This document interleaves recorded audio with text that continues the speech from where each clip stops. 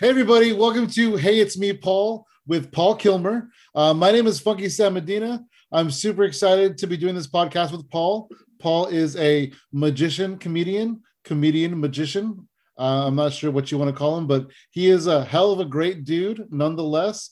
Ladies and gentlemen, Paul Kilmer. How you doing, Paul? Hey guys, it's me, Paul. All right.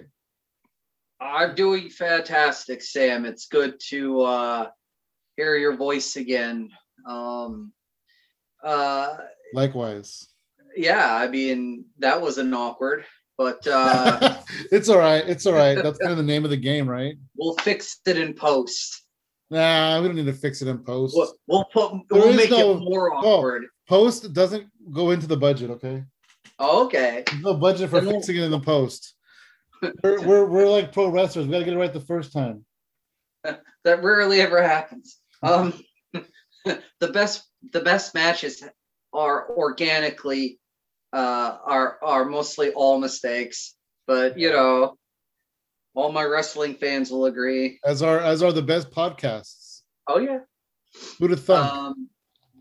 But yeah, I'm doing good. I'm feeling good. I am a comedy magician and children's entertainer, which always sounds better in my head than it does out in the world. Yeah, no, that's true. I do.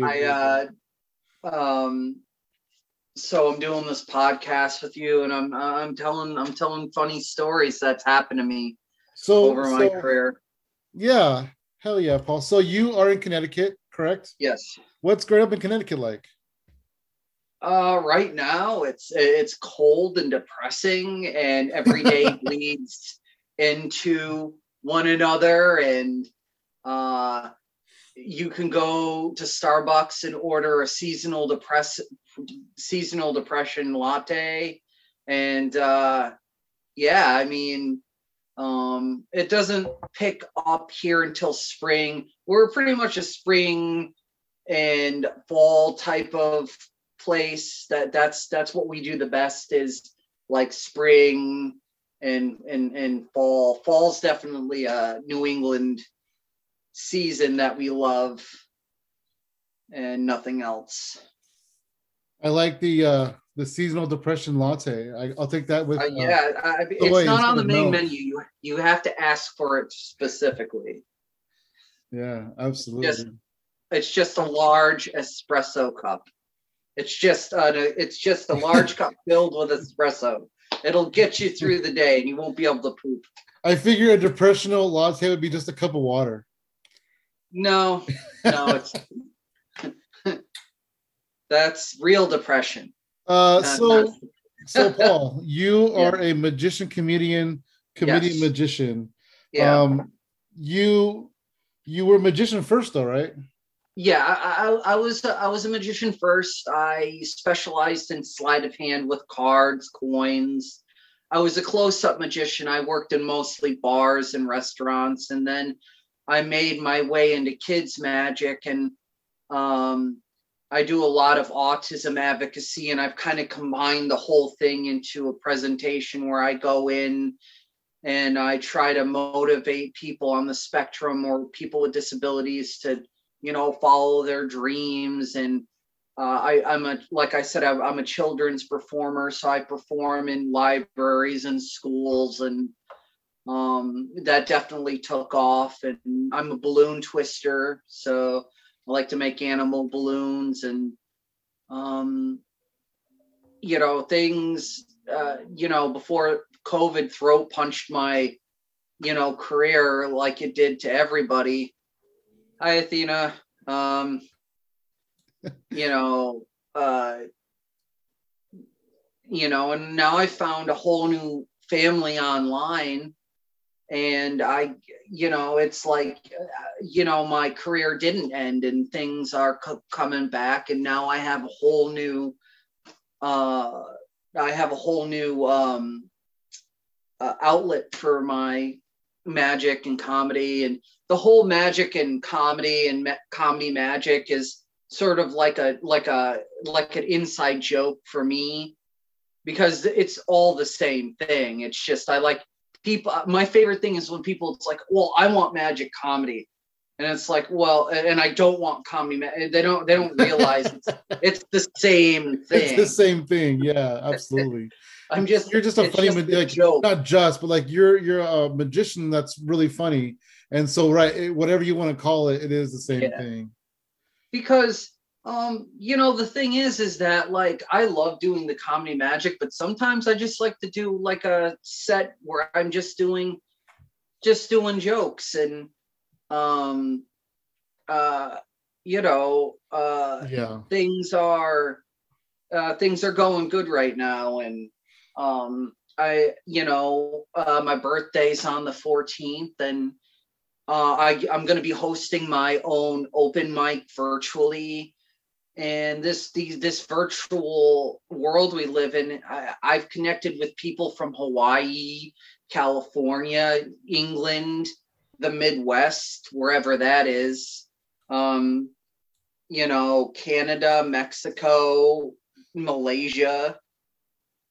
It's really cool. It brought me to a group of people that I'm really happy I've met. Yeah, I agree. And I can't emphasize like anymore, like how grateful I am. Like, the pandemic is terrible. It's horrible. It's really bad. But the people that we've met, because the community that flocked to the internet has been amazing. We met some amazing comedians, including yourself, Paul. Like, I'm really glad that I met you. You are incredible. And I remember the first time I met you, I was just blown away by your magic. You're awesome. Well, I mean, when I first started the Zoom, when I first started doing open mics, because before the pandemic, I had 1.5 years to perform on real stages. Yeah. And then the second half of my comedy career was exclusively online. I think that goes for a lot of comedians. But I've only been doing actual stand-up for 2 years, and I've learned so much from all the showrunners and you and everybody. And I just stick to what I'm good at. And I think what it is that if you stay true to yourself, like I try to be as positive as I can be. I try to be sickeningly positive. I try to be. Because the alternative is just full-blown depression, and I'm not ready to go back to that yet. So I try to be as positive as I can. And I've always tried to support people. That's another thing that I always found really important, is if you support people, they'll support you. And that is my mission statement, is I try to support as many people as I can. And it comes back to you, and sometimes in ways that you're not necessarily, you don't understand. But all the showrunners I've met, I plan to come out and bother you guys in real life one day. You guys are used to me online. I'm going to be living with you for like 3 to 4 months. I mean, I don't know if I would love that, but I'm just kidding. That was a joke, but not I know. really. So was mine. So was mine, Paul. Sam was like, well, the rent better be coming with that. But I'd love to hang out with you at a comedy club and then go home. Yeah. I'll stay at the comedy club. Anyway. Yeah, that works. Hey, but if you are ever in town and we're doing live shows, and it can work out, anytime I would love to have you on a show, because you are amazing. You're funny. Your magic is just like, it just draws people in. It really does. I love it. Yeah. I kind of want to go back and touch on a few things that you mentioned. Yeah. You did mention that you're an autism advocate, which I think is great, because you are showing people that somebody with autism can defy the odds. They can do things that they're told they can't do. Can you just touch on that a little bit, about like how you feel being an autistic person and being an advocate for autistic people? Yeah. So I grew up in the 90s, which means we kind of had to figure things out for ourselves. Yep. Yeah.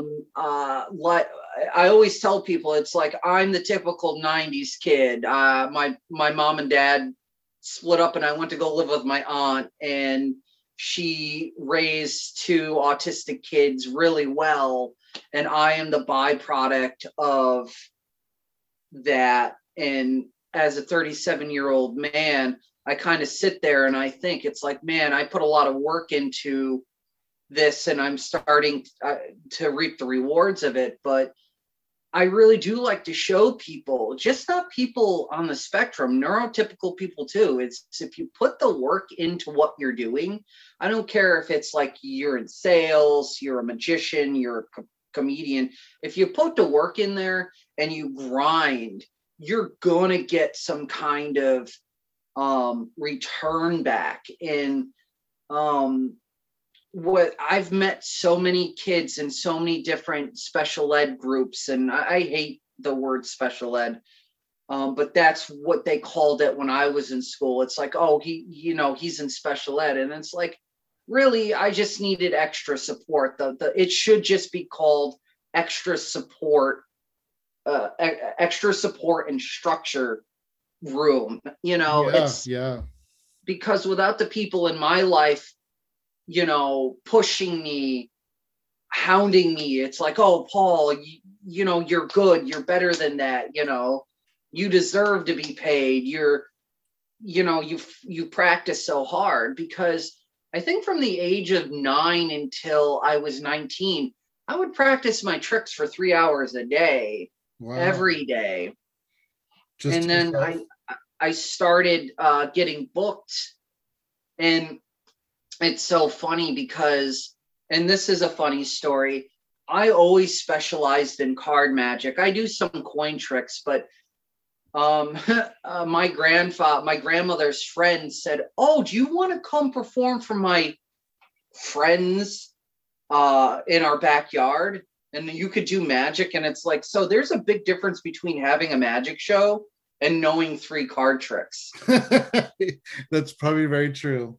No one ever said, it's like, oh, here, like, and okay, so if you read magic books, they basically tell you how to put a show together. But I was only interested in learning the card moves, the card tricks. And it's like, I confused this group of elderly women for about an hour and a half, and I did the same card trick over and over again. And I was so excited. And I was so excited, and I was so excited and so positive. They gave me a standing ovation, but had no idea what I had done. And that was my very first. And it's so funny because the lady, God bless her heart, I was like 15 at the time. She paid me with a $20 check. Wow. I was 14. What am I going to do? What am I going to do with that? Oh, honey, I don't keep any cash in the house. Here's a check for you. What am I going to do with what do I do? What do I do with this? That was my first thing. And oh my God, my first kids show. Thank God somebody pulled me aside. Another magician in the state. He's like, he says, it's like, do these 6 tricks, follow the script, and you should be fine. And he was right. But I'll never forget the very first card trick I did was for a 6-year-old. My demographic is usually 6 through 10. And those are my people. Again, I apologize. That's really weird to say, but in the context of you being a children's musician, yeah, I can't even talk. Go on. So basically, what happened was, and I will never forget this. I learned 3 things about doing children's shows. Leave before the piñata is broken out. Always get your pay up front, and always get a deposit. Those are the 3 things that I learned. And I kind of learned everything the hard way. And this is my favorite story. And So it was my first show and things went great. I did my 6 tricks. I had some funny gags in between. You would be so, and you as a performer know that as a comedian, you have 5 minutes and you'll get up on stage and it's like your time's gone.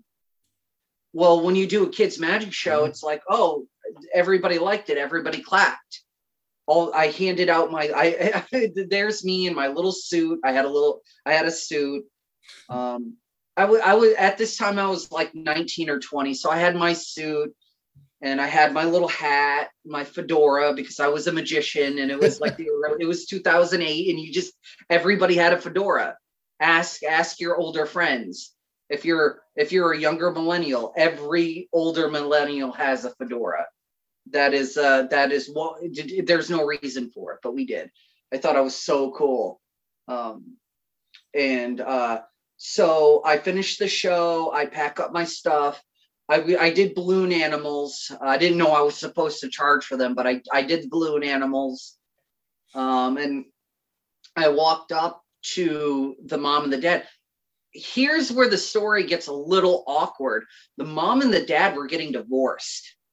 Oh, wow. I'm like a 19-year-old kid. My parents were divorced, but of course I don't know what that is. I just want my check. Yeah, absolutely. Or my cash, which I put in my little thing. It's like, please give me cash. And or whatever their marriage stuff is, that's none of your business. You're there to do your job, get paid, and get out of there. And this is the crazy thing. This is the crazy part. The wife looks at the husband, and you know how a wife can look at a husband. And their relationship had dissolved like a year and a half prior, and they had this like 5-year-old kid. The wife says, well, Jeremy, it's time to pay the magician.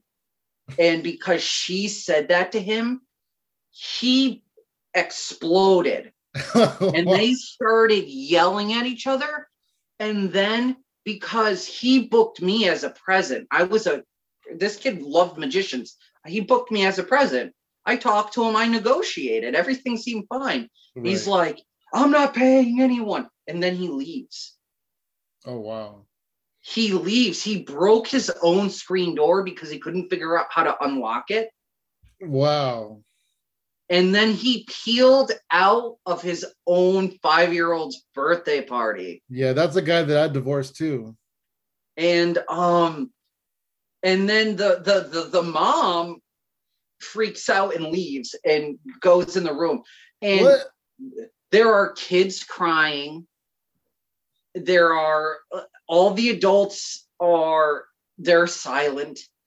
And I'm just kind of looking around. And one of the grandfathers comes up and says, it's like, look, you didn't deserve that.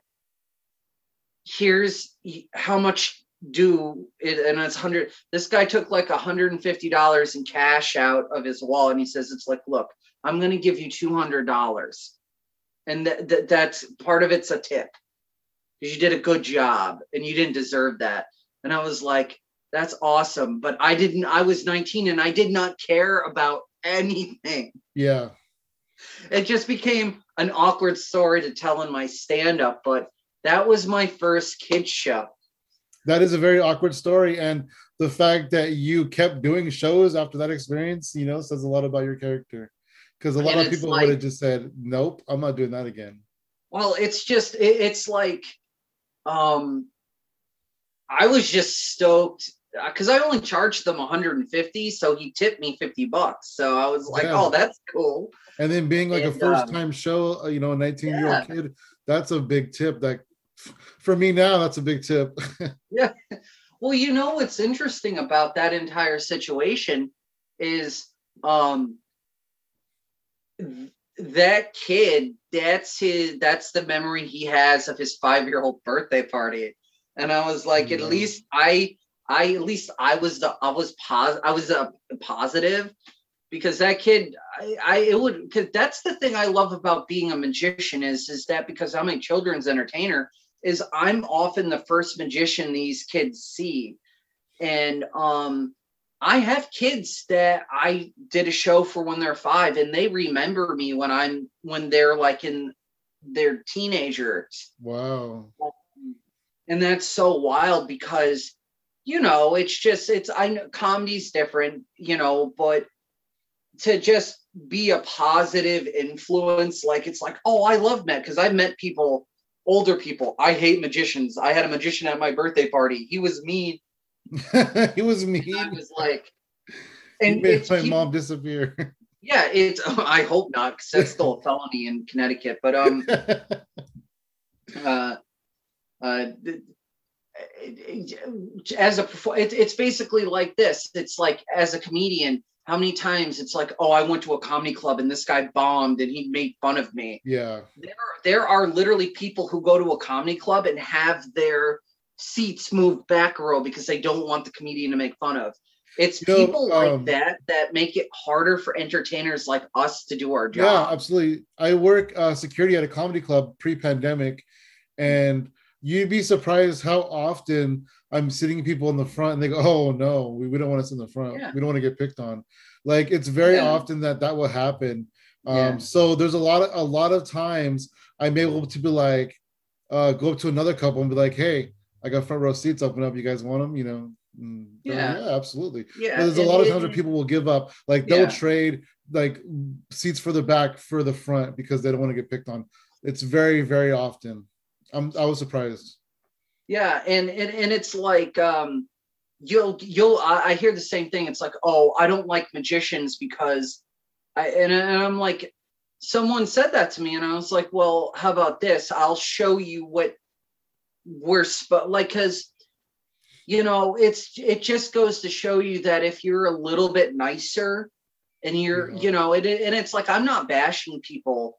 There are amazing people who do crowd work and stuff like that. And I'm not bashing anyone, but it's just, wouldn't you just want to go to a show? You worked all week. You worked really hard, and now you're just trying to relax. And then you have this guy on stage and he just zeroes in on you like a heat-seeking comedy missile, and it's like, you're a jerk. And now I've actually seen it with magicians and other comedies where the entire audience will flip on them.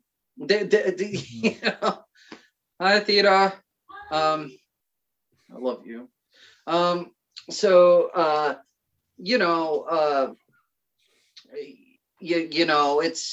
It's just one of those things that it just makes it harder to do, because there are people who are really good at crowd work, and then there are people who just try to punch down on the audience because, it's just like, but like I said, I've only been doing comedy for 2 years. I don't feel like it's just like, I try to be a lifelong learner. If somebody gives me advice, I take it, I put it in a notebook. I write it down. If somebody gives me advice, I write it down, and I do it as a show of respect, and mainly because I forget things really easily. So I'm not going to remember at all.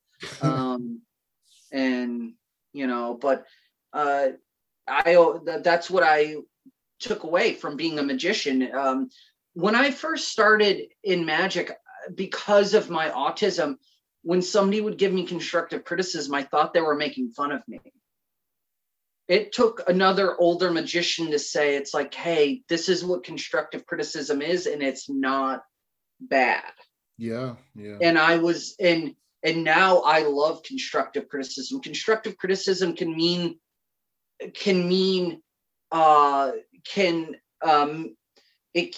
it's like, if somebody says to me, it's like, oh, that joke didn't land, I immediately go back and try to figure out a way to make it work, because that can decide whether somebody's going to book me on a showcase or not. Or it's like, I often tell people, it's like, someone got angry at me because I hid their post. And I was like, it was really dirty. It was really blue. But moms do deep dives on my Facebook to see if I'm appropriate enough to have at their kids' parties. And I have to explain that. It's like, look, I'm all for dirty humor. I like fart jokes, and some comedians are super good at it. But when a mom is trying to hire me for their kid's like 4th birthday party, and you've posted up a joke about some lady's vagina, I gotta remove it. It's nothing personal. Yeah. No. You know?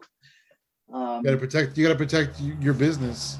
Yeah, and I very rarely had to do it, but it's definitely always awkward, and it's like then I had this. It's like, oh, this is freedom of speech, and I was like, well, okay, yes, it is freedom of speech, but I also am a children's magician, and Somebody argued with you removing their post on your page as freedom of speech.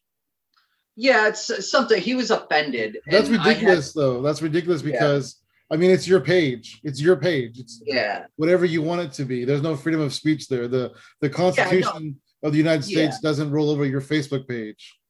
Yeah, I know, but it's like that's just me. I always try to, but it's just I remember, and it's like I've had family members post up, and I think it's funny, but it's like the moms who are trying to hire me for these kids' birthday parties probably don't appreciate that. Yeah. The same thing happened to me during the presidents. When the last election, oh my God, I had to like moderate my Facebook page every day. Oh wow!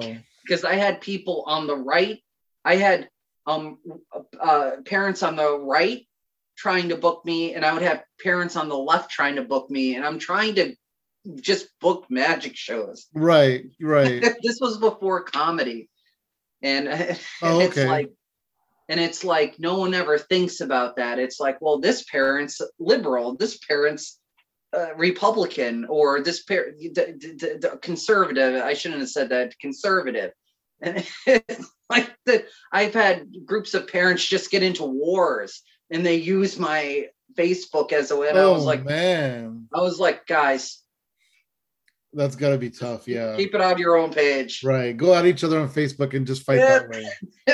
You know? Yeah, but it's just people don't think about that, and it's always I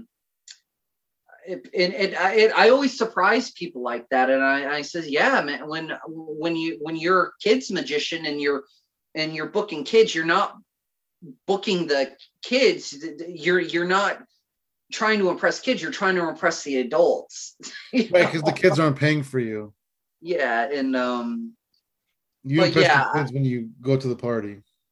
But don't get me wrong, I love what I do, and I love my job, and I love my new comedy family, and you know, comedians and magicians have that, like, we're performers, we have that in common, and it's just so sometimes it can be toxic, other times it's great, you know.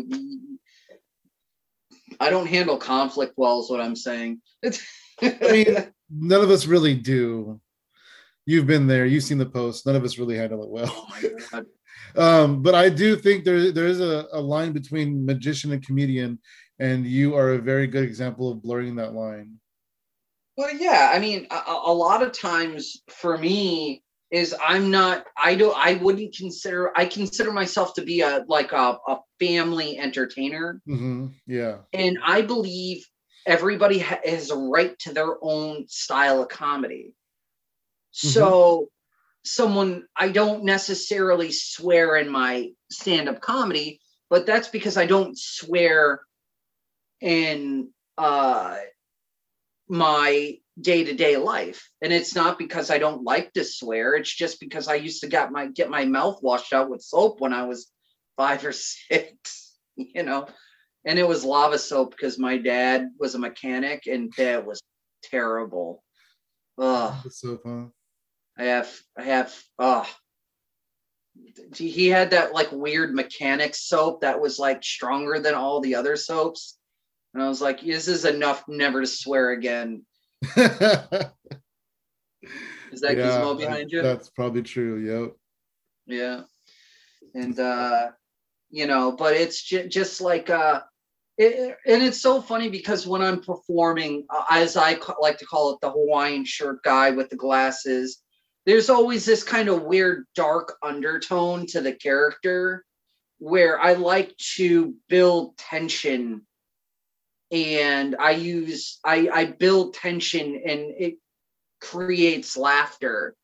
And that, because I think I've told you this, I really wanted to be super serious magician. I wanted to be David Blaine when I was a kid. Wow.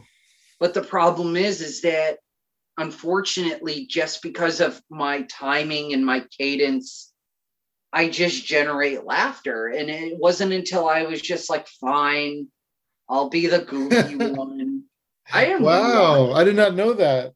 I just wanted to be super serious. I wanted to be so like, naturally funny. It's like, think of a card.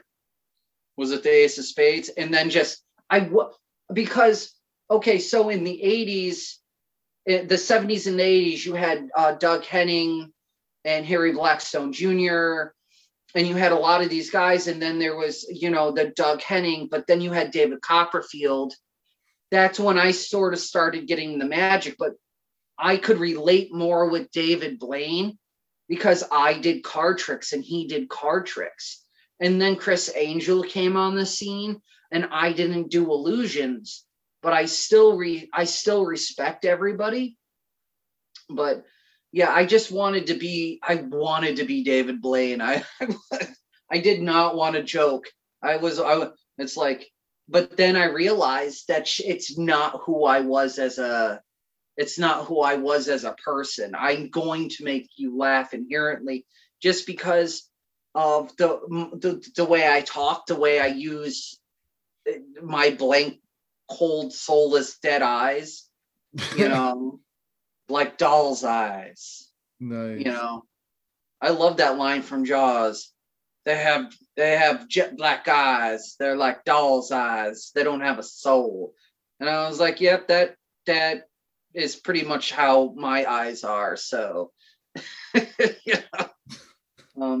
and I use that, and it's like people when I first started doing comedy, it's like, oh man, you're so deadpan. I love it. And I was like, I have no idea what that means. Is that a good thing or is that a bad thing? Oh, it depends. Yeah, and I was like, well, what does that mean? Please explain. And you know how comedians are, Mm-hmm. I didn't know what deadpan is. I did a lot of improv in college. I did a lot of, I just learned to use my physical comedy. That's what I excel in, is physical comedy. And, but yeah, it's just, I learned how to, I also like being funny in a group of people. I like being part of a team. That's why I like your open mic, because I feel like instead of it just being like, I feel like we're a team and we're putting together a show. Yeah, like it's a team effort. Absolutely.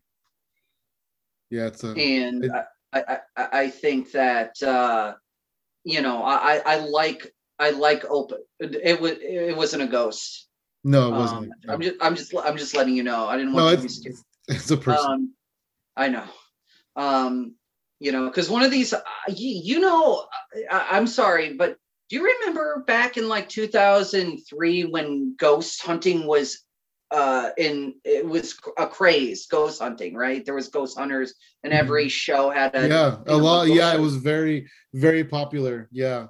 And I was thinking, it would be a really funny skit where someone's doing a Zoom meeting and there's like, hey, John, who's that lady behind you? And John looks around and he can't see it.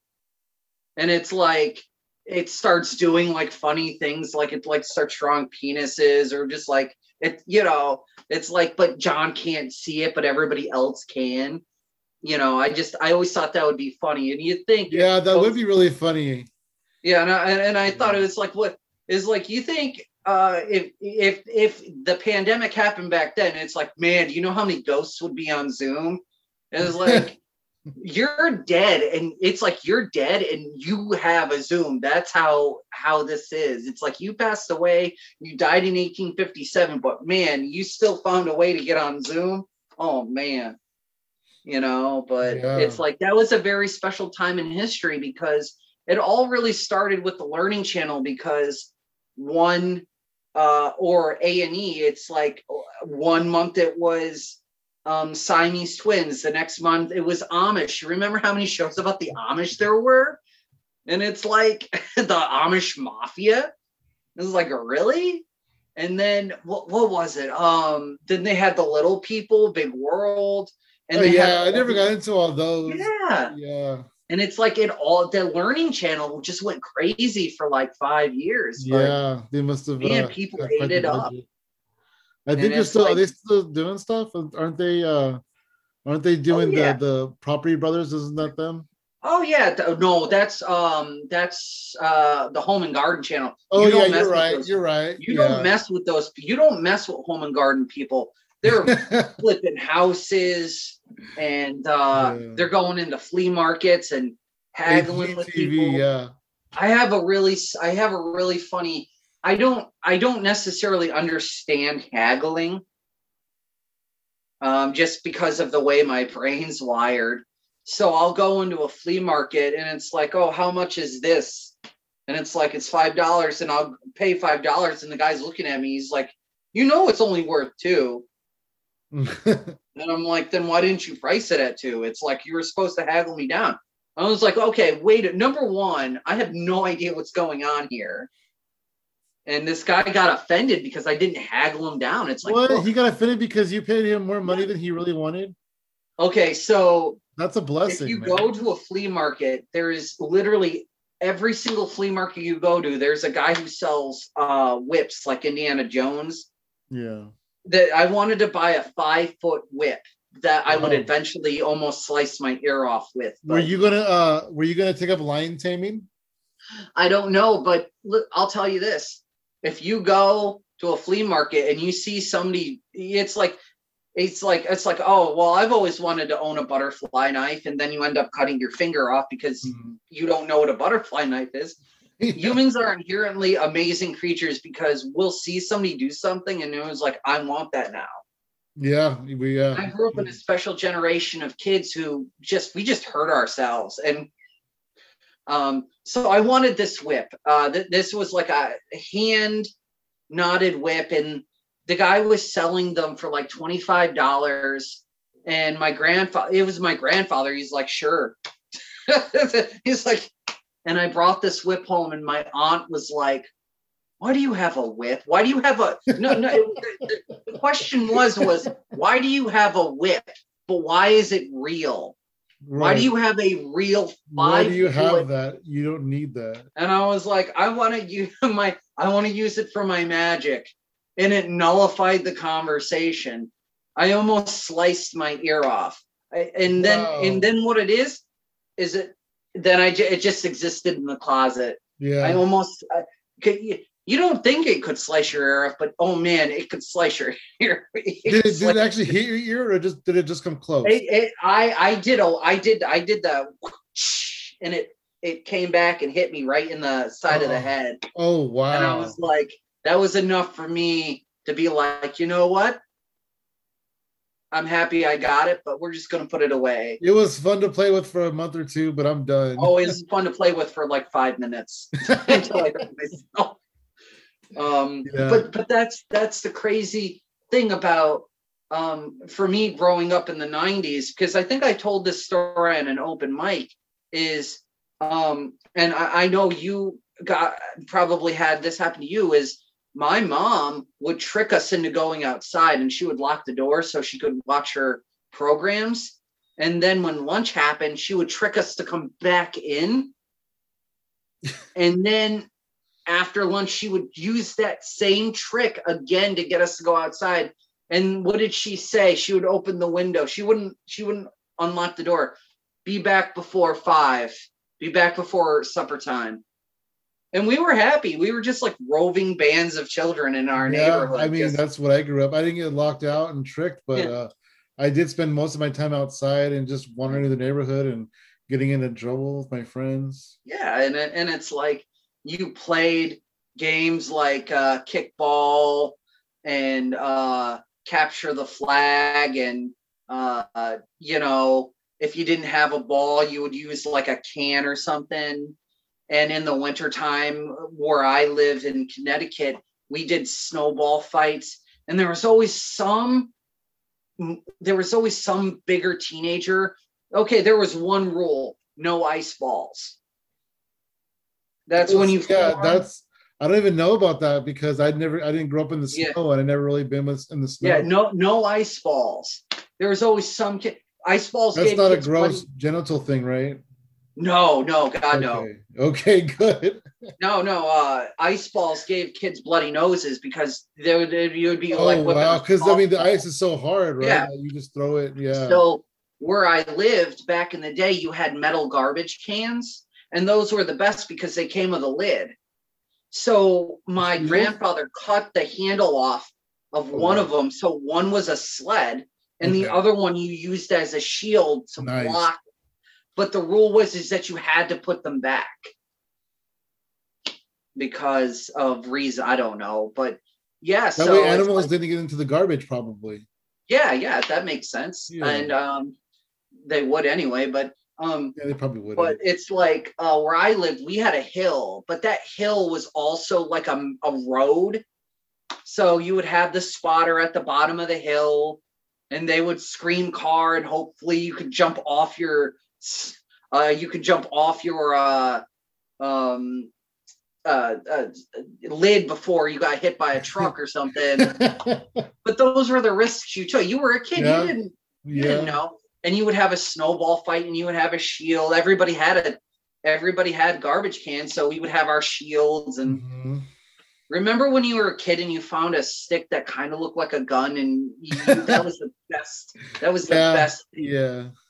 You found a broken chair and it looked like a nightstick, and now you're RoboCop, and you just be outside for hours, and it was just great. It But was. finding It was stuff good that looked times. like other stuff was my childhood. Mm-hmm. I don't know. It's weird because thinking about that, and like if I was a kid now, because kids not only go outside, and it's not just it's not safe. It's not as safe as it was then. I feel No, like. and I know other comedians have touched on this, is that people would go to doors selling Girl Scout cookies. They would have a little red flyer wagon filled with cookies, and you just Yeah. that's how you got your this. And this girl wasn't accompanied by an adult. She would just try, or you would have the kid who was selling candy bars. Yeah, I was doing that. I was like Yeah, uh maybe 12, and I was just yeah, dropped off in a neighborhood or dropped off in front of a grocery store for hours, and then yeah. I eventually get picked up again, Yeah, and it's like and unfortunately I wouldn't if I had kids. It's like Halloween. Halloween was so much different when I was a kid. Yeah, For one, yeah. we used disgusting pillowcases. Number one, Mm-hmm. they were literally the pillowcases you slept on every single night. Number two, if you gave out fruit, your house was getting destroyed in my neighborhood. Now, when I was a kid, my dad, we weren't allowed to do that. That was the one thing my dad got angry about. If I find out that you TP'd someone's house, mainly because he would have to go out and buy new toilet paper. That Uh, was but the it's like you way don't before think the about this pandemic. stuff. It was me and my cousins and my dad, and the parents were at a party and they were drinking, and we would just canvass the entire. They would hop in a car. We would end up going like 3 blocks, and we would walk back, and we would fill like 4 or 5 pillowcases with candy. And oh yeah, well, if your house gave out fruit, yeah, your house was obliterated. That's it. That was it. The teenagers locked in on your house, and that wasn't good. But we were too young for that. Yeah. But and it's so funny because I remember because my mom loved candy, and it's like she rationed out our candy, and she pulled out the bottom drawer of our '80s refrigerator, and the pile of candy just got smaller and smaller and smaller. And it's like that was real. That was one of the heartwarming moments I have. It's like, where did all the Kit Kats, Reese's? We got all of, like the candy she didn't like, But we did come home with like 6 or 7 pillowcases of candy. Like Wow. there was more candy than any one kid could Yeah. handle. I So remember we there had, being so much candy, but I mean, yeah, I think only get one pillowcase. I never got 6 or 7. That's crazy. well, yeah, because it was me and my brother, and my dad would just keep pulling out pillowcases. And just switch them And out with and I think he did it for my mom, which was sweet. you. Yeah. But like I said, my uncle Dave, we would go out and just we would as a group walk back to the house. But Halloween started at like 5 or 6 and didn't end until 9:30. So you had like 3 hours of just pure candy collecting. Yeah, yeah, it's true. And it's like, please take one. And then my little brother would just dump the entire thing into his. We all were guilty of that. Yeah. Please take I one. don't think Get I don't out of think here. any kids ever just taken one. Get out of here. They knew. They knew. They were just Yeah, lazy. they didn't care. They didn't Yeah. care because once it's empty, you know? Yeah. And but then there was the houses that gave out the whole candy bars. And Hell that yeah. house, The king size ones. yeah, that house was smart because they didn't get their house didn't get destroyed. Hell And yeah. now here's a crazy thing, because in my neighborhood, and this was a real thing, you know, that thing that people do where, okay, you gave out crappy candy. You know that thing where you put dog poop in a bag and light it on fire? Yeah. Well, this group of teenagers was doing it, but the problem was the people weren't home to stomp out the bag, and it lit the people's porches on fire. Oh no. So this group of teenagers literally committed arson all over Waterbury just because Nobody was home. no one was home. They would just light the bag and leave, thinking somebody. But Oh no, my they gosh, did that's accidentally so awful. they did light someone's whole house on fire. But that was the Halloween that I grew up with, and it's much safer now. Yeah. Can I ask you this though? When you were out there Yeah. trick or treating, Yeah. was there snow? Because that would suck. No. It all depends, because sometimes it did snow, but it was, oh God, was it cold? And you know, your makeup on your face was like frozen, and Oh wow. but Can't it's even imagine. really it's you know, it's October 31st, and it really only starts to get cold right at the end of October. So Okay. So it's you know, and you're on the cusp of getting really cold. yeah, and it's so funny because it's like parents spend upwards of like $40 on a costume, and then they have to put their kid's coat on. And you know, not my dad. It's like, I paid this much, and you wanted to be the Terminator. This Terminator don't get cold. Terminator. That's, oh my God, that's exactly Is that what he said? Yeah, that should be a Terminator. Don't get cold, and neither do you. You're a half. You're a robot, Paul. Yeah, play the role, commit. I know. Like little, because there's a 6-year difference between me and my little brother, and sometimes we get nostalgic. Like and again, you could probably relate with this because you're a little bit older than me. I'm getting there. So I remember when my dad brought home his first VHS player, his first videotape machine. And I remember how big it was, because there were 2 generations. There were the bigger VHSs, and then technology, it got smaller, and they got smaller VHSs.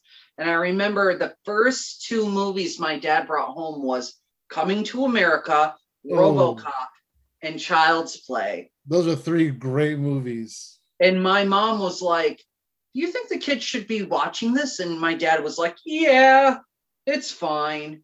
I shouldn't have watched RoboCop. My brother was 2. It's like my brother wasn't born. I was like 5. It's like, oh, RoboCop's an appropriate movie for a 5-year-old to watch. It really wasn't. My favorite scene in that one was "Leave, bitches." It's like, before that, you had a guy snorting cocaine off of a prostitute's stomach, and then a dude breaks in and blows a guy's kneecap. That was fantastic for a 5-year-old Paul to watch. Yeah, absolutely. And here's a crazy Child's Play story. So that book, it started off as a book, and it was based off a real toy called My Pal Buddy. Oh wow.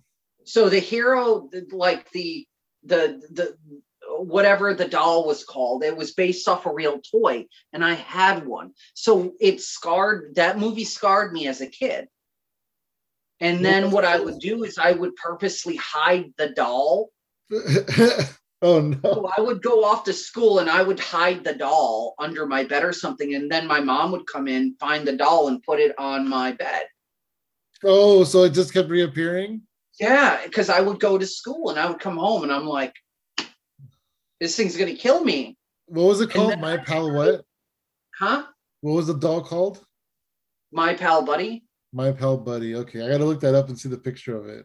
Yeah, that's what I think it's called the Good Guy doll in the movies, but it was called My Pal Buddy, and he was my buddy before that.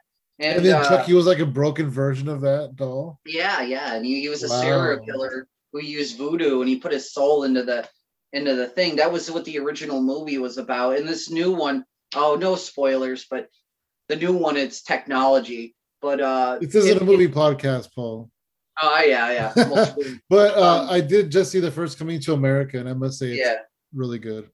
And then so I took the My Pal Buddy, and we had this. Do you remember? We had this big sandbox in the backyard. It was like a big turtle. Yeah, I remember those. Yeah, absolutely. And then I basically took it and I dug and I buried it. Oh wow! And I must have left the shell off the sandbox because my mom found it, and then she cleaned it, and then put it on my bed. Are you sure that she found it, or or do you think the doll was actually coming back to you? No, I remember talking to her about this, but in all honesty.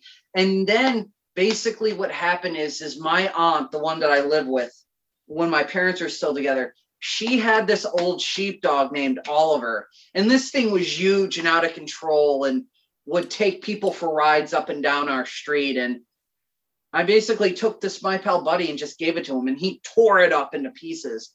And I went to school, and it turns out that my mom found it, got on the phone to my dad at work, and said it's like, Diana's sheepdog ate the My Pal Buddy. My dad brought me home the My Pal Buddy doll, and she put it on my bed. And I was like, fine. If you're going to kill me, kill me. Oh, man. And it's like that's like a horror movie just in itself. It just me, 6-year-old Paul, trying not to die from this doll. Wow, that's pretty traumatic. Because when you're little, you just think things are real. You know?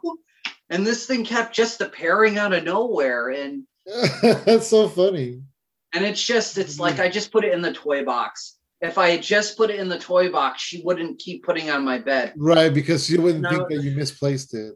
But you don't think that way when you're a kid. But no, it was a golden child. It wasn't Coming to him. It was a golden child with Eddie Murphy. Okay, that's a good one. Like, I definitely should have not. I shouldn't have watched RoboCop.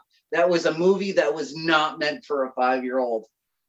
Well, I'm thinking it's awesome that his gun comes out of his leg. That's what I'm thinking about. And my dad's like, oh, yeah, I like the part with the prostitutes. And I was like, I'm 5. Why are we having this conversation? It was a different time. You could traumatize children back then, and it was okay. Yeah. No, it wasn't. I was going to say, you should have watched it, but it turned you into the Paul that you are today. I know. There's another scene in RoboCop where the men and the women, they shower together, just like in Starship Troopers. Hi, Theta. Hi. She's like a visual heckler. No, that's fine. I love it. Like security. Security. It's gonna make the podcast funnier. Sorry, guys. Security. Can you get some security here, please? No habla English. No. And but I just think, because I think back to some of even the movies that were for kids were scary. RoboCop movies that were for kids, or prostitute movies that are for kids? I'm just saying there was a very, very slim margin. What was a kid's movie and what was an adult movie? Oh yeah. I mean, back in those days, like, I mean, as a kid, I was watching, movies that you shouldn't watch. Well, I thought it was interesting because I see the movies now for kids, and I'm like, where are the explosions? And I'm like, oh, that wasn't appropriate from when I was a kid. But it's like, it's prostitutes. like the movie Witches that traumatized kids. Just talking, like, look at All Dogs Go to Heaven. Tell me that's not scary if you're like 5. That was one of my favorite movies. No, I know it is a good movie, but if you think about it, there's a scene where he just goes to hell. Yeah, I haven't seen that movie since probably before I was 10 years old. So that should probably be on my to-do list, because I would like to see that as an adult, seeing what movies shaped my mind. Yeah, and if you really sit down and think about it, when we were growing up, like, okay, we'll take Snow White. It's about like a 14-year-old who gets tricked in eating an apple by a witch and has to be woken up with a kiss by a prince. And it's like all kids movies from the 70s, 80s, and early 90s were just so dark when you think about it. Yeah. Yeah. Try not crying during Bambi. This it's like you need after a Disney movie, some Disney movies, you need therapy. You need someone to talk to. You need to cry. Same thing with The Lion King too. Oh my God, I can't with that movie. Yeah. It didn't need to be remade. I'm sorry. I haven't seen it. I gotta see it. I want to see it still. It's the same movie, except it's with realistic CGI animals.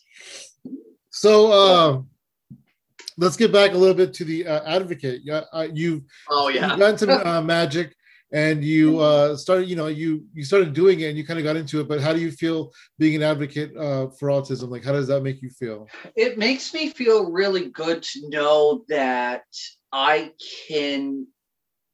I really love making. I really love when I'm like, especially when I go into special ed classes, and I was like, you can monetize your weirdness. You have a skill. Like, you can make money doing what you love. And just to see that click, oh, I can. Oh, yeah, you can, because I'm weird and I make money doing what I do. And I make money because I'm weird. No, you do. It's like people will monetize their weirdness. Yeah. No, I mean, it's true. It's true. Yeah. Think about it. You're the host of an open mic. Mm-hmm. How many sets are weird? Like, it's like, are these people really like that in their life, or is it an act? But I just think that's a hilarious way to put it. Yeah, and it's like you can say talent though too instead of weirdness. No, yeah, it's like I go into these special ed, and there was a young lady, and she loved to make furry costumes for her friends in anime. Oh wow! And I said, well, you can make money doing that. It's like I try to get people to do the things that they love, because I love what I do, and I definitely have turned it into a career. And everybody has a unique story and a unique voice, and I feel like my job is to help people find out what that is, or most people know what it is, they just don't want to do it. So I try to inspire people with disabilities and without. Yeah, absolutely. I mean, the pandemic kind of did it anyway, because there were a lot of people who just started doing open mics just because they were going crazy. They were going insane. Yeah, nothing better to do. Just do some open mic. That's what we love. That's what us professionals love. Yeah. But those are the things that I really love to do. I love talking to young people. I like to, it's like, oh, so what do you want to do? But what do you really want to do? How do you plan on making money? And it's like, and I'll never forget, 2 years ago, I was doing a presentation in high school, and a young man came up to me and he's like, I draw my own Pokemon cards. How can I do Wow. this? And I said, there is definitely a market for that. Yeah. There Custom is a Pokemon cards market. hand drawn. And he showed me his hand-drawn Pokemon cards. And I said, these look like, it's like these were actual pictures, but they actually look like you could take them out, but they were just drawn on a piece of paper. And I said, even if you weren't drawing Pokemon, my favorite line is like, I can only draw Pokemon really well. I'm like, I'm pretty sure that you could draw, because he was like, what he was doing is drawing photo realistic of Pokemon, of how they would look in real world. And I said, well, Charmander is just like a little dinosaur. I'm sure you can draw other things well. You just like to draw that. That's fine. Yeah. He was an artist. He was a very good artist. And I said, you can make money just doing art. Yeah. And he's like, yeah. And I says, yeah. And I don't know what he's doing now, but oh man, this kid was, his art was just, and it's like, for me, it's a waste not to. There was another kid. I went in, this kid, sometimes when you're on the spectrum, you have the ability to like perfectly tune an instrument or sing in a specific key. This kid was like a crazy bassist. You know, he was so good and so talented. And he's like, I want to do this for the rest of my life. And I said, bro, start a band, get into a band. Make yourself a YouTube channel. I said, you have the talent inside you. You just have to get people. Like I said before, I found my tribe over the internet. Mm-hmm. And it's getting people. I guess what it is I get people like, I have friends all over Connecticut who are in bands, and this kid is sick nasty. And he's just sitting there with his headphones on. I unplugged his headphones, and he was in tune, playing better than the bassist in the band he was listening to. Wow. And I was like, you have a skill. You have a skill. Like my magic is a skill. I developed it over 25 years. As I've been a magician for almost 30 years. I think I started when I was 9. I don't know. That wasn't a question, you know, but it's just like, I love to entertain. That's my skill. But it took me a long time to get in front of people. But, I'd like to get the nerve to go in front of people. Yeah, it's just because I only ever just wanted to manipulate cards. I never wanted to do kid shows. Somebody just said, it's like, you should do kid shows because there's money in it. And I was like, okay. And I had no direction. Well, Paul, can I point out how incredible that is? That you have this talent that you had no direction with, and somebody told you, hey, you can do something with this, you can make money with this. And now you are, you're seeing some success here, and you're turning around and you're going to kids who are an amazing bass player or an amazing Pokemon artist, and you're telling them, hey, you have some talent here, you could do something with this. And that's like completely full circle. I love that. Yeah. And it's like, it's even like, with Athena, your wife, Athena, yeah, I know she's her. An amazing artist. She is. And like, my thought process is like, we got to get her out there. Yeah, absolutely. We got to make her super busy so we stress her out. That's there is mission accomplished, Paul. Mission accomplished. Yeah, there's no middle ground for me. It's either we're going 0 to 100. I don't care about how you feel, but I'm going to make you. But that's when Rebecca, my fiance, pulls me aside, and it's like I like your passion, but you know what? This is how you drive people away. And I was like, okay. But yeah, I commissioned Athena, and I'm super excited, and I'm gonna make it a part of my press kit, or I'm gonna put it on my. But it's just like, everybody has an inherent natural skill, and as soon as you tell yourself you can't do something, that you've lost. Yeah. Hey, speaking of Athena, she wants to do a audio heckle instead of just a video heckle. Yeah. She wants to ask you something. Is that Yeah, okay? go ahead.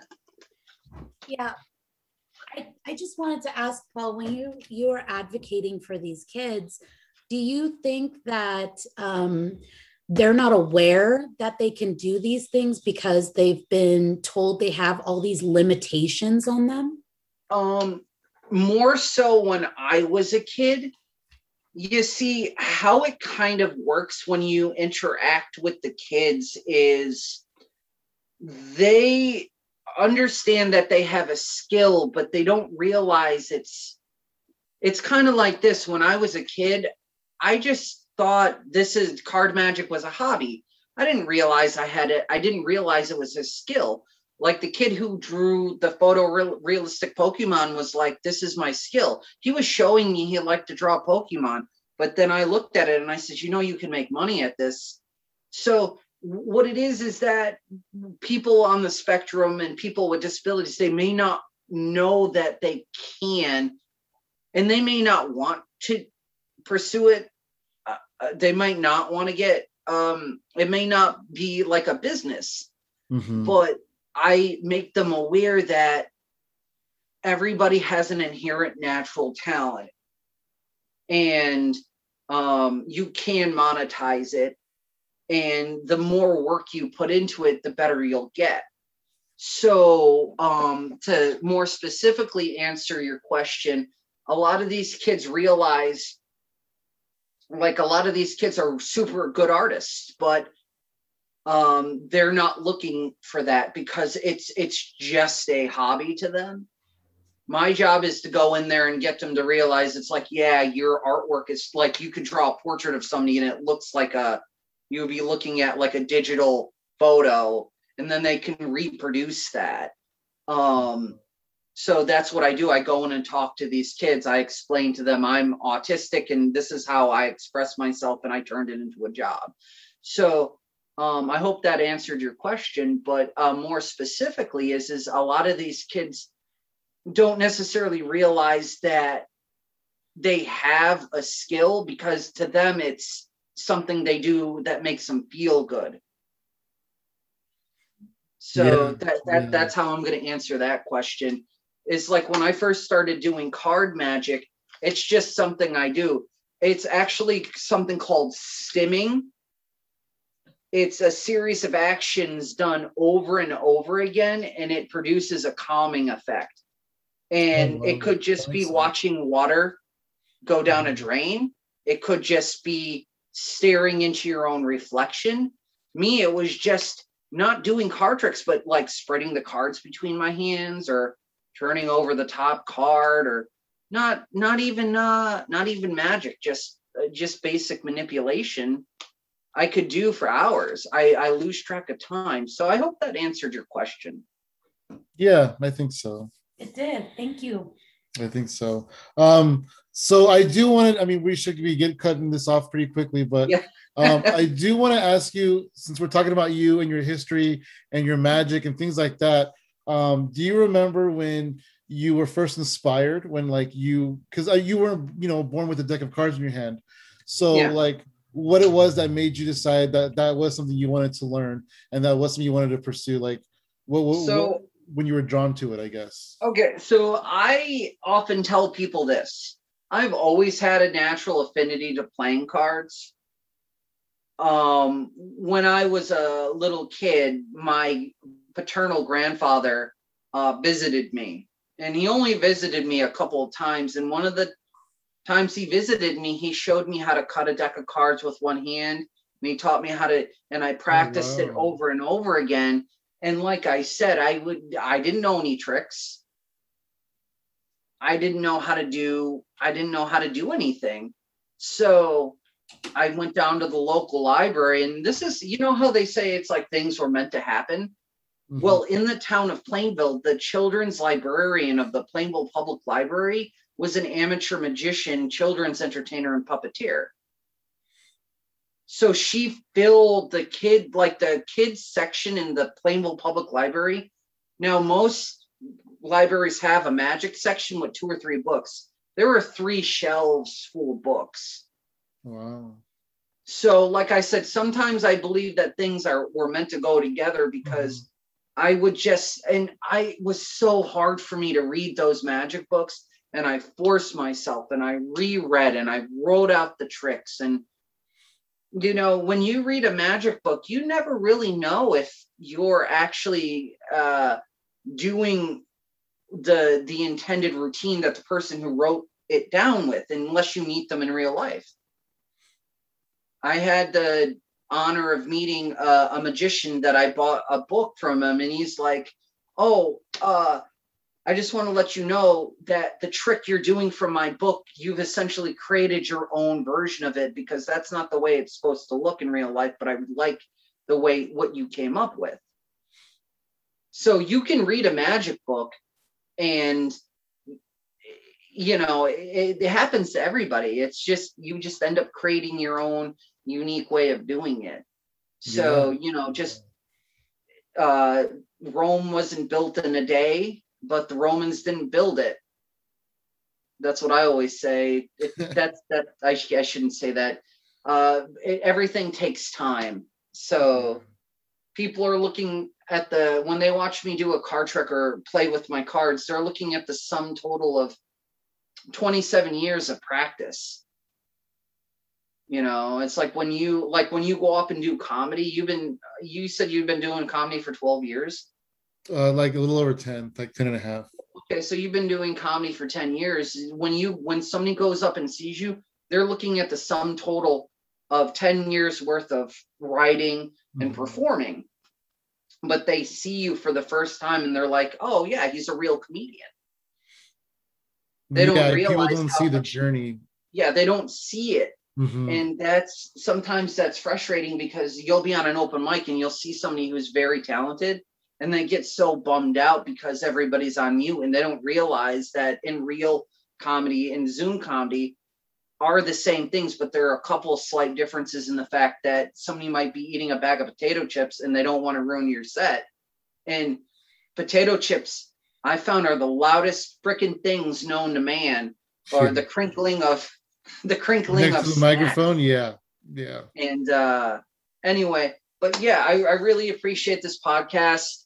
The next one I'll be more funny, so I'm sure you're going to be editing these. This one podcast could be 10 podcasts. So no, it's a little over an hour. I think we had a lot of good fun stuff talked about. The Chucky thing's I'm gonna be thinking about that for. That's crazy. I can't believe that doll kept coming back to you. Well, it's kind of like everybody, when you're little, everybody has that one thing that scares them. It could be, it's like, I was afraid of heights, or I was afraid of dogs, or I was afraid of swimming. Yeah. And I never got over that thing. I never got over it. I wanted to get over I'm afraid of heights too. I mean, and I still am to this day.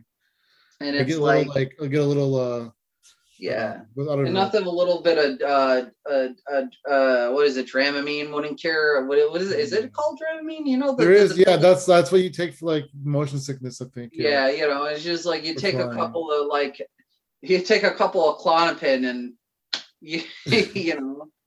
because it's like hopefully after Zoom comedy and we all start traveling and stuff, where I have to travel across the country to get to California, but I'm coming.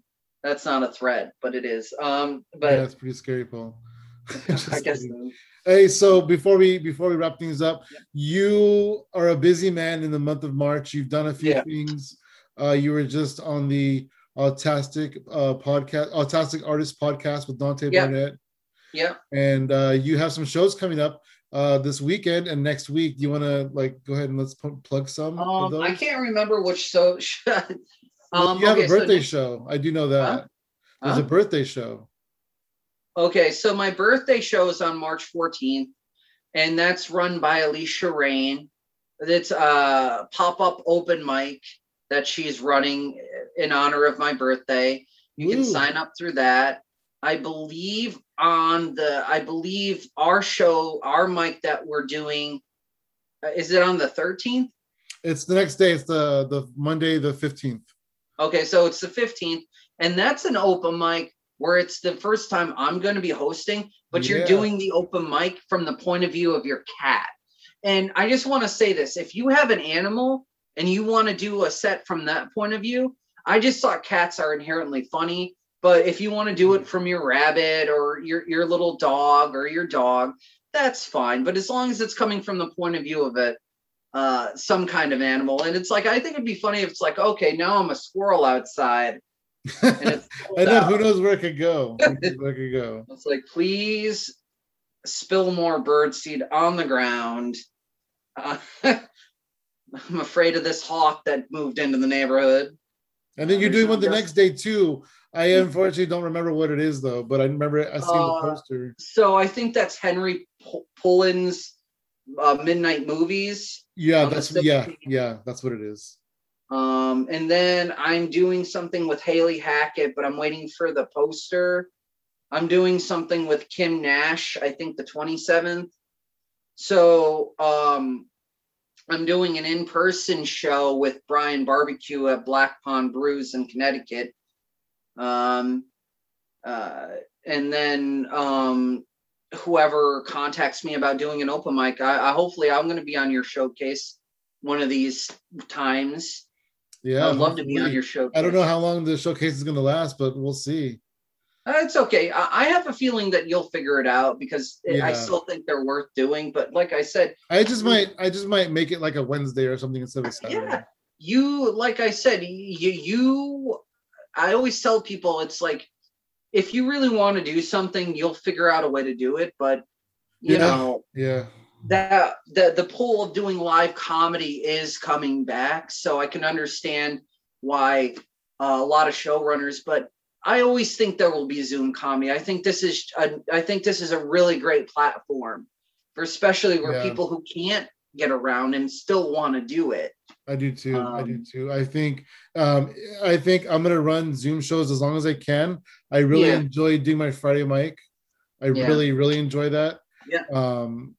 So I'm gonna keep those shows around as long as possible. But I think even in the future, if I'm personally not running any Zoom shows, there still will be Zoom shows to be had. Yeah. And like I said, the fact that I think it's kind of a little weird that people just think that once the world gets vaccinated. No, Zoom's around forever now. It's a thing. It's a part of our way of life now at this point. How cool was it to just work from home? I haven't done that yet. So I have a lot of stuff coming up and a lot of projects that I'm going to like. This is a project I'm working on with you, and I'm excited. I have a lot of projects that I'm going to be working on, kind of like shows and stuff like that. I'm not saying that I want to be a showrunner. I don't think that's where my skill in comedy is, but I do enjoy interacting with comedians. So I think this has been a really good platform, and I agree. I haven't annoyed anybody yet, so I think that everything is going to be fine. And if I have, people haven't told me, and that's their problem, not mine. And honestly, like, what are the chances that I would know you right now if there was no pandemic? Sure, there's a possibility I could have known you, but I still wouldn't have gotten as close to you as I am without the Zoom that we've come to use for our everyday life. So it's just like, that I have gotten to know awesome people through this pandemic and through the Zoom comedy. And I just really am thankful that and for a lack of a better term, I think the Zoom comedy stopped a lot of people from going insane. Performers are very special people, and they like to perform. You have any social media to plug?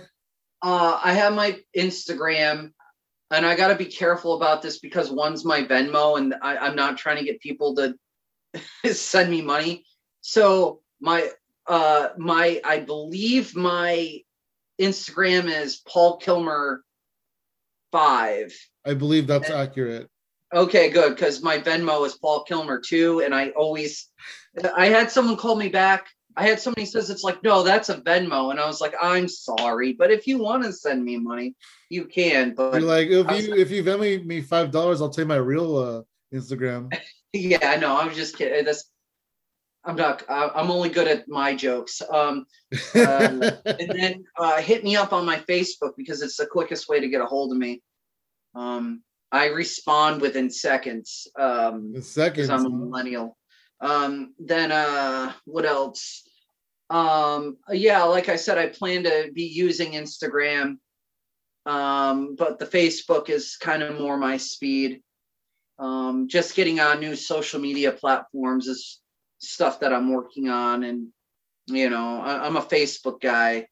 That's my speed, but I'm all about I'm all about the Instagram. I still have to figure out how to make a post, but that's good. It's like, yeah, I'm pretty easy to follow. I'm always looking to collaborate with other people. Like I said, I have an improv background, so I like being part of a team, and I like inspiring others to do the best they can. And yeah, I mean, it's just, I feel like what we did today was really funny. And, I got awkward story. I have stories. Haley I'm sure you do. Yeah. Haley Hackett has a really good open mic. I think it's on Mondays. Yeah, it's like a storyteller's mic. Yeah, it's a storytelling mic. I haven't. Go ahead. Yeah, it's a really cool mic. I think Joe Gorman has a really good mic on Wednesdays. I don't know how long. I think I can never tell if he's joking or not, but I hope he keeps at least his Wednesday mic going. But he's a touring comedian. So, and then there's your mic on Fridays. There's a lot of options if you want to get out there and, try and make people laugh. And I do specify try, because sometimes it doesn't always work out, and through no fault of your own. But one thing I love about Joe Gorman, is he'll do his Zoom mic, and he'll talk about how Zoom is the best and in-person comedy is horrible and it's terrible and this and that, and how Zoom comedy is here to stay and in-person comedy is dead. And then you watch the videos he does on in-person comedy, and he's like, in-person comedy is way better, Zoom sucks. And it's funny how he has that thing where he just plays both sides of it. I love that.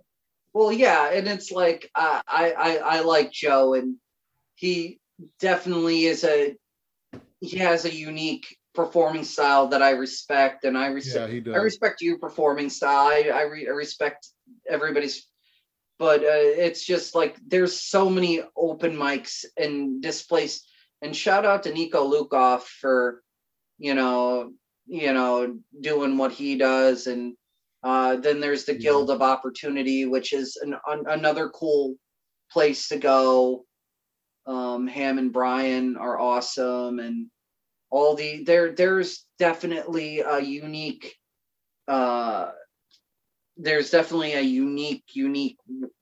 it's like comedy changes and evolves, but we were going to end this. Yes, because I ramble. Yeah, so I don't know if we want to do a weekly thing or a monthly thing, but I'm thinking let's just not put a label on it. Let's just do it whenever we are able to do it and have fun with it. Yeah. Whoa.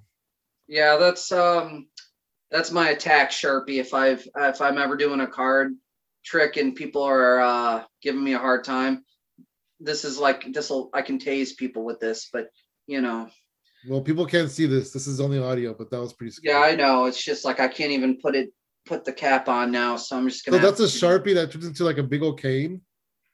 No, it's actually a kettle prod, but it's a kettle prod. No, it's a cane, but I liked it, and you're not supposed to leave it in I had to do that, or it'll break. And oh, I see. It was $30, so I just nobody ever wants to talk about how expensive magic is, and we'll talk about it. We'll talk about it someday, Paul. Yeah, because it's all people's ideas. So, you know, anyway, we got to end because. Yeah. Thank you very much, Paul. No this problem. has been a lot of fun. I do look forward to the next one.